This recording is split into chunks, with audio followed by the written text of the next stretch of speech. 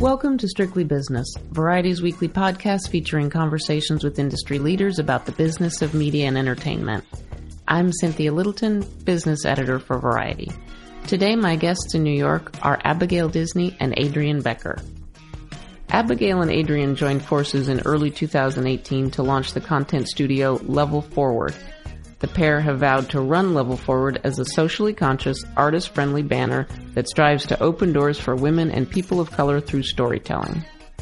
Level Forward has made an early mark on Broadway as a producer of the recent revival of Oklahoma and of playwright Heidi Schreck's What the Constitution Means to Me. Another play, titled Slave Play, has just transferred to Broadway and is enjoying strong reviews. In film, Level Forward is a producer on the buzzy indie drama The Assistant, from first-time feature director Kitty Green and producer James Schamus, among many other projects. In our wide-ranging conversation, the partners discuss the philosophy that underlies the business and how they are pitching that idea to creative partners and financial backers. Abigail, who is the granddaughter of Walt Disney Company co-founder Roy O. Disney, also addresses her recent criticism of what she sees as unreasonably large compensation packages for Disney CEO Bob Iger and others. Adrienne Becker and Abigail Disney, thank you so much for stopping by today. Thank you, Cynthia. We're so glad to be here. You two are the founders and leaders of Level Forward, a new studio production venture that aims to take a very different tack in developing content, in the way you work with your producing partners, your creative partners. Tell us, I would love to hear in your words, the origin story of Level Forward, what prompted you to join forces, and how you developed the very specific ethos and mission for this company. We like to think that our origin story happened right around the Me Too recoming. And yet, I think Level Forward has been in formation for decades, if not centuries. You launched officially in January of 2018. We did at Sundance 2 years ago. And we were a part of a team of people who came together with an idea to purchase the Weinstein assets and put them into a different kind of a structure that the entertainment industry had not yet seen.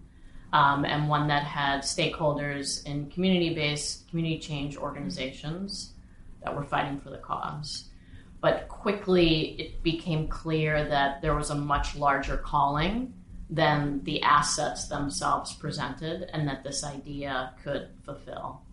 And that was when the two of us met. Yeah, and Adrienne came to me with this thought about the Weinstein assets, and it just had this beautiful kind of brilliant justice in it. So of course I was completely captured by the idea. This was the moment in kind of late 2017 when the harrowing allegations about Harvey Weinstein had really broken open. The Weinstein Company started to unravel. It became very clear that those assets were going to be put up for sale in a bankruptcy. And you guys were talking to various different financiers. Now, were you working on separate tracks, or you already knew each other and had already decided to join forces? We came together through this process. So I had not met Adrienne before, and the idea had not entered my mind till you walked into my office, I think, in November. And so it was very quick to get from just meeting a person with a brilliant idea to in January looking at each other and saying, well, we just start our own company. That's a little bit of an insane thing, except that we were so clearly working in parallel lines all of our lives, and that we shared an ethos that was very strong in both of us, and that was embodied in this idea about the Weinstein assets. So we felt like we could create a powerful thing together. In fact, it was greater than that particular transaction, because what that process showed us so clearly and painfully is that one of the biggest bottlenecks in the entertainment industry is around capital, financial capital, and sourcing it.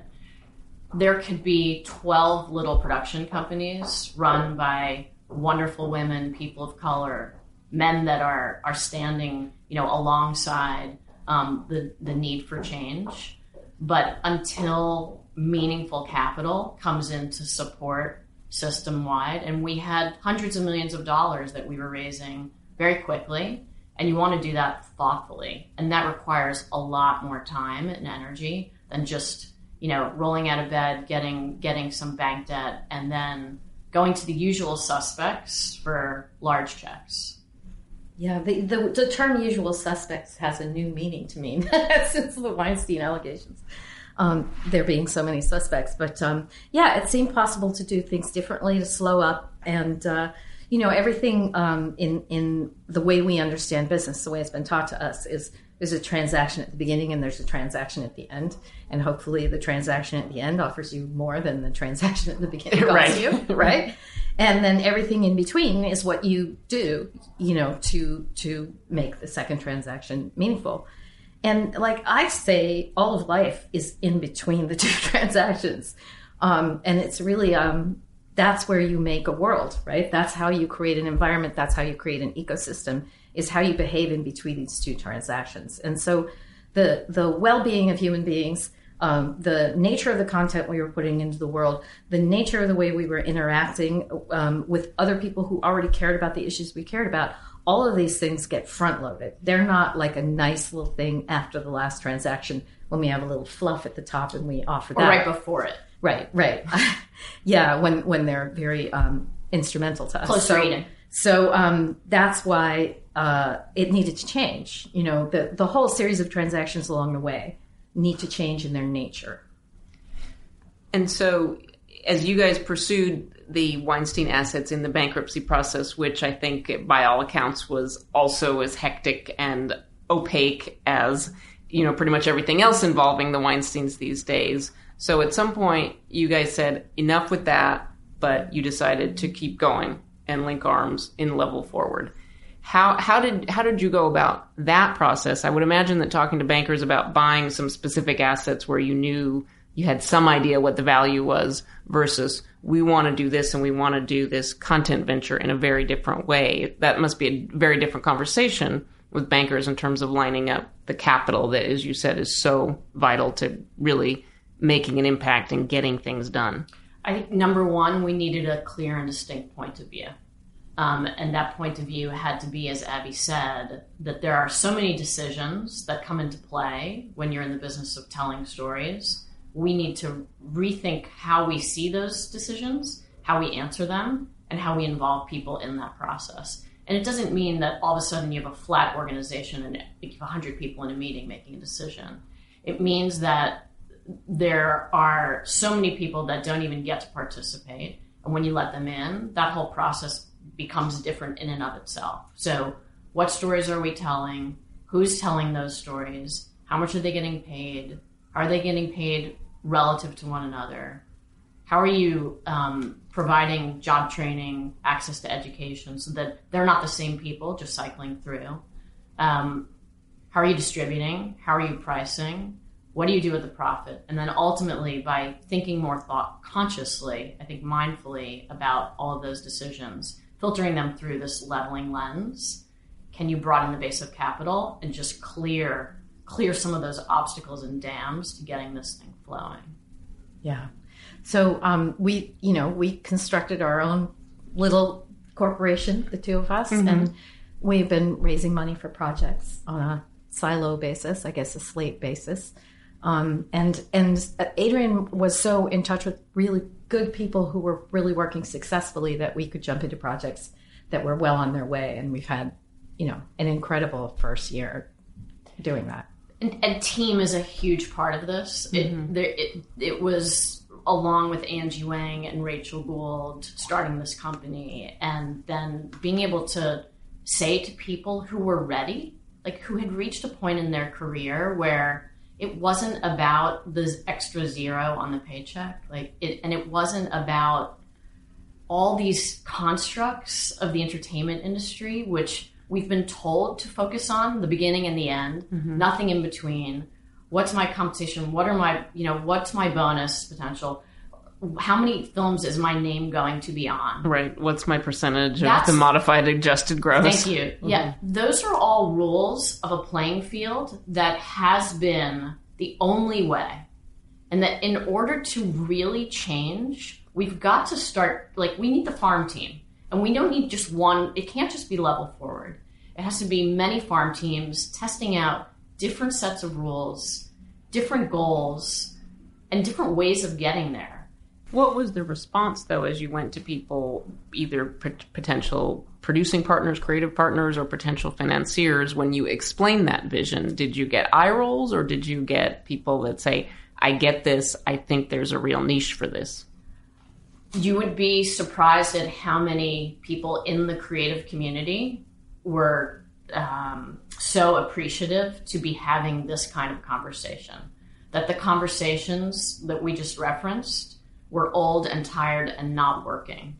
And so I would say amongst filmmakers, writers, directors, a lot of wonderful agents, co-financiers, producers, the response has been not just a pat on the back, but a roll up the sleeves. Let's get into the room. Tell us how you make these deals happen. Tell us what your filters are. How do you like to work on set? How do you like to work in distribution?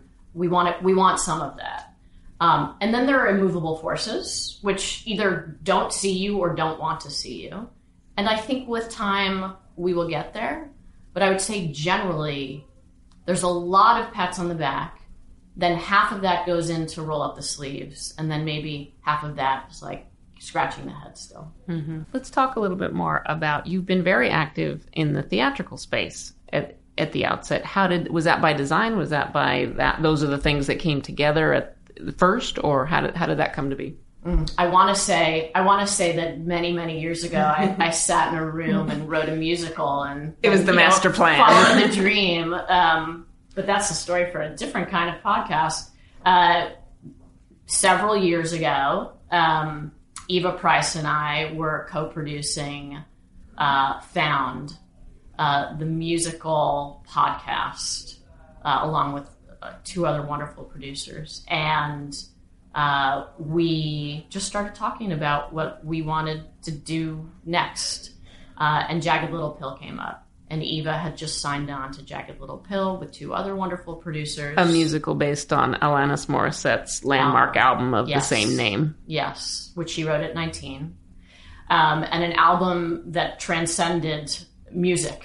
It became a part of our DNA. It became a statement for a certain for young women at a certain time, and as many people have commented, it's hard to believe that we're looking back 25 years, and that statement about what she was shaking her fist at is as prevalent as it was. I mean, in 25 and of years. itself, it's such an interesting thing that it was a cultural landmark for its time, but like it's more necessary now than it was then, and more contemporary. And I see young people resonating with that album. It's extraordinary, actually. The whole cast, most of them are very young, are so excited by what they're doing because they feel like this woman time traveled into their brains and knew what was bothering them and put words and music to it. So it's kind of an extraordinary thing.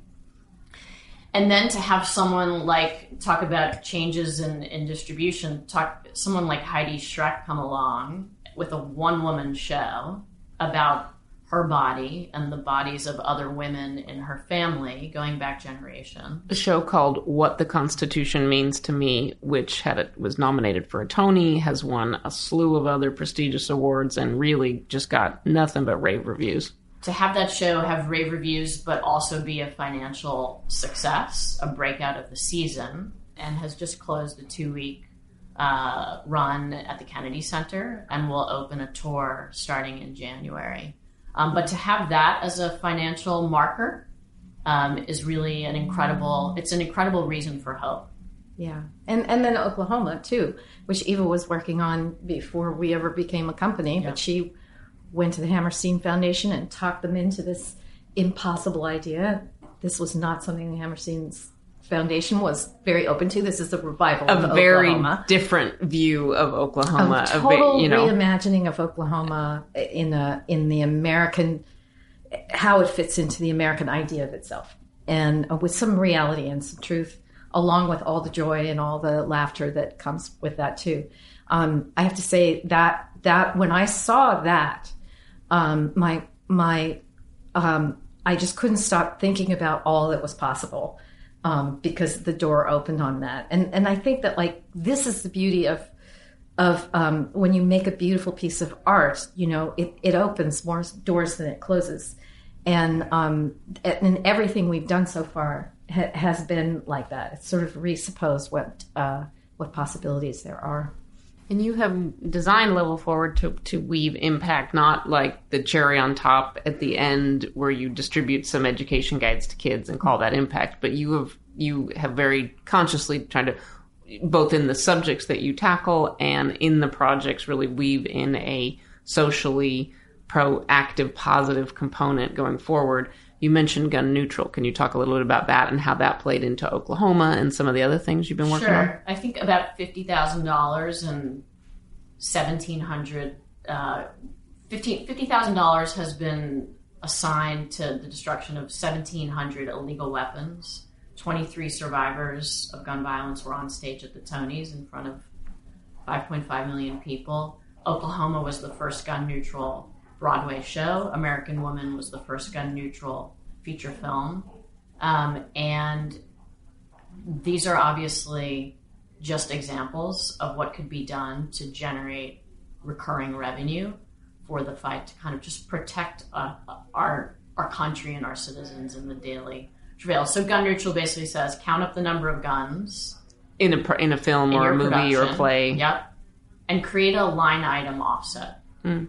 So whether it's $100 a gun or it's $500 a gun or it's $1,000 a gun, if it's a high budget film, you could probably go to the northern end of that and donate it to either the gun neutral 501c3 or put it into organizations that are investing in youth programs to give kids something to do, particularly in neighborhoods that are underserved or have chronic gun violence. We are partnered with some kids out of Parkland, Shine, but there are kids in the outer boroughs at Life Camp, at Elmcore, that are dealing with gun violence every day. And they are doing that because they, make no mistake, they see images in culture and it influences young minds disproportionately.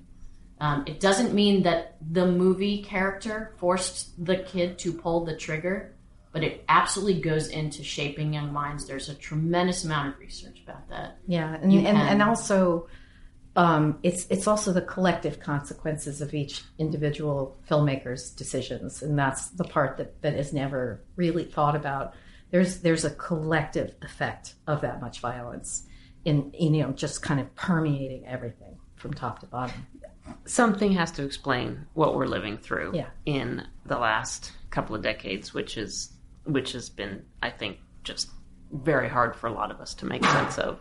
And this, I guess the skeptic would say, are you really making a difference destroying guns making an effort to destroy guns in the real world, but still use them for dramatic effect? Here's my belief that 393 million guns in private civilian hands in the United States. So that's more guns than trigger fingers. So $17,000, guns is not going to make a difference.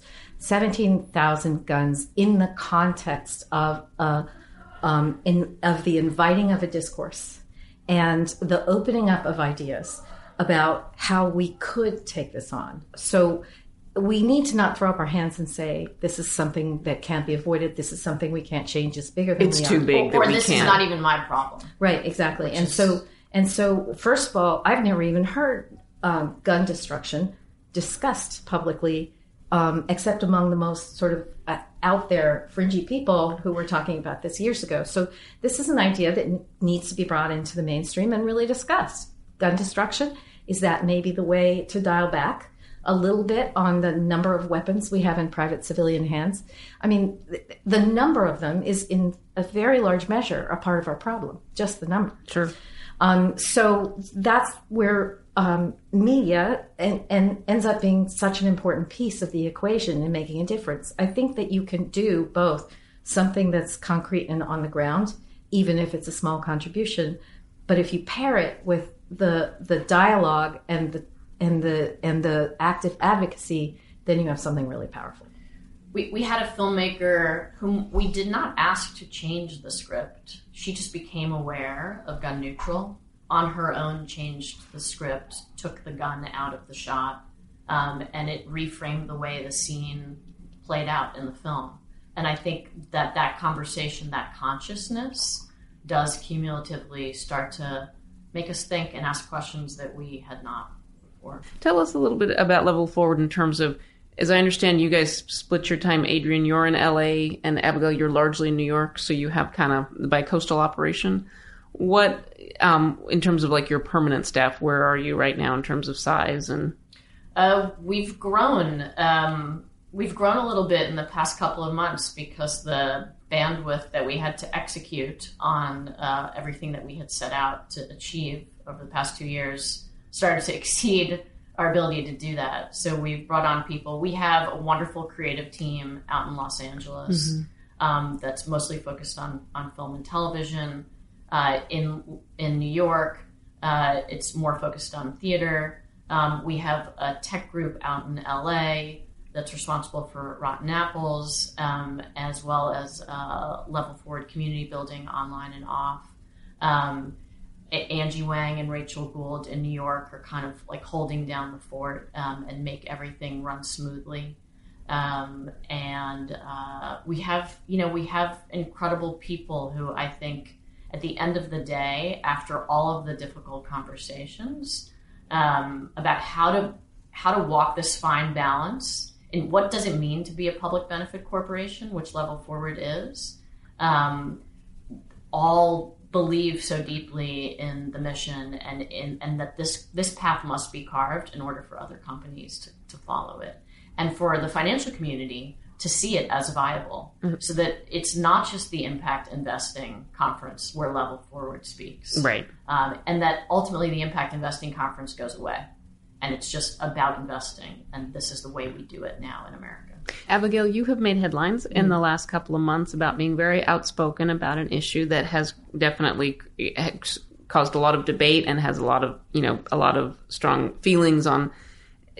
People have different perspectives on it, but that the level of particularly CEO, but executive compensation, particularly at public companies, has just kind of inexplicably, gone up by triple digits in the last couple of years, along with the rise of, the growth of the equities market. But you have been very specific about a company that is close to your home at the last name of Disney. You have very specifically said that you think Disney's CEO, much admired and, successful by any measure, Bob Iger, nonetheless, at a pay ratio that is more than 1,000 times the median pay scale, the median paycheck for Disney employees, that you think that is out of whack.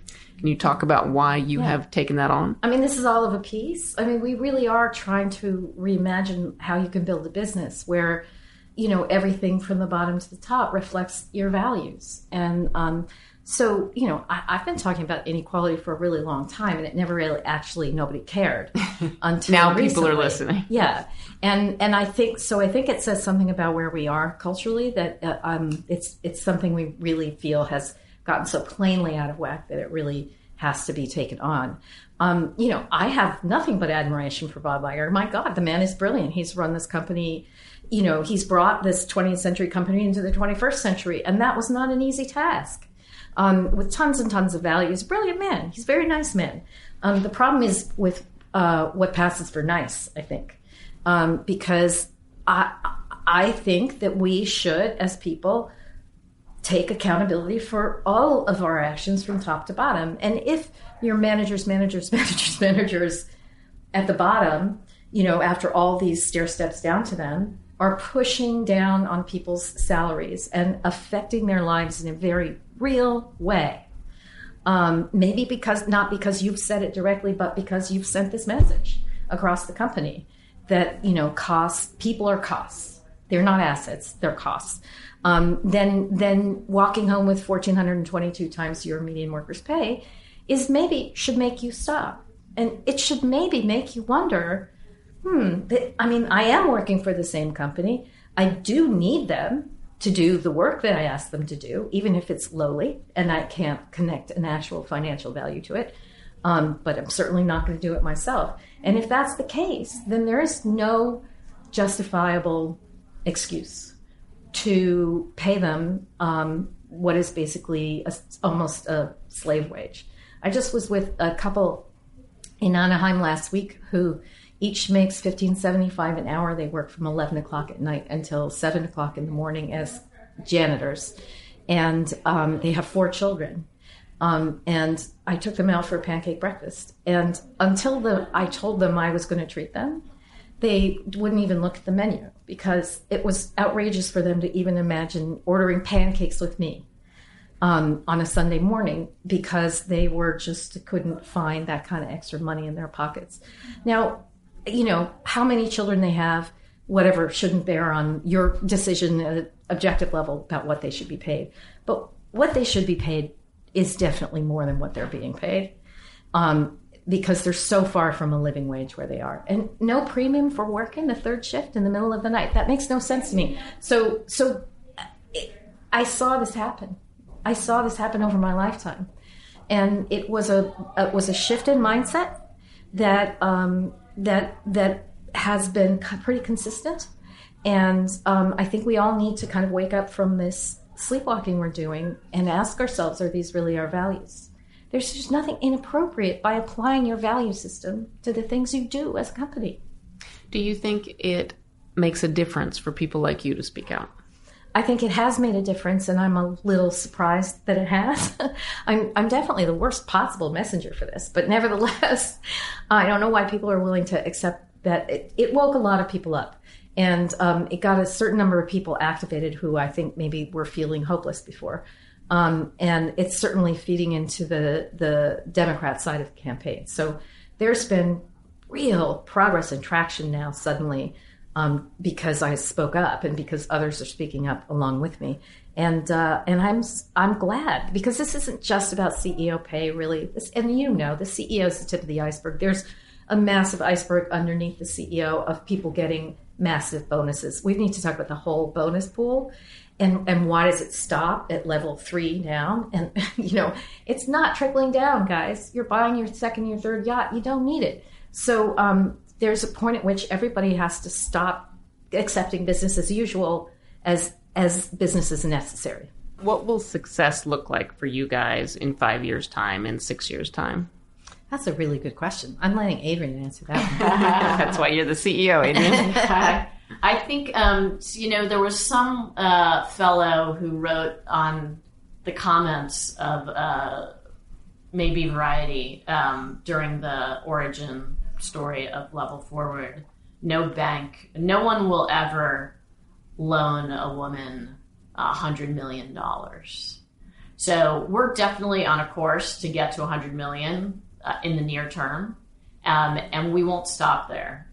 Because that is truly the way that we concede multiple versions of Level Forward, multiple producing pods of producing pods, lifting and including and creating the space and time to have these kinds of conversations that can be very difficult for people, but are absolutely essential. If we can penetrate capital structures, that's the only way we're going to change the nature of what gets produced. Because as long as it's still a boys' club, then the boys will decide what we see.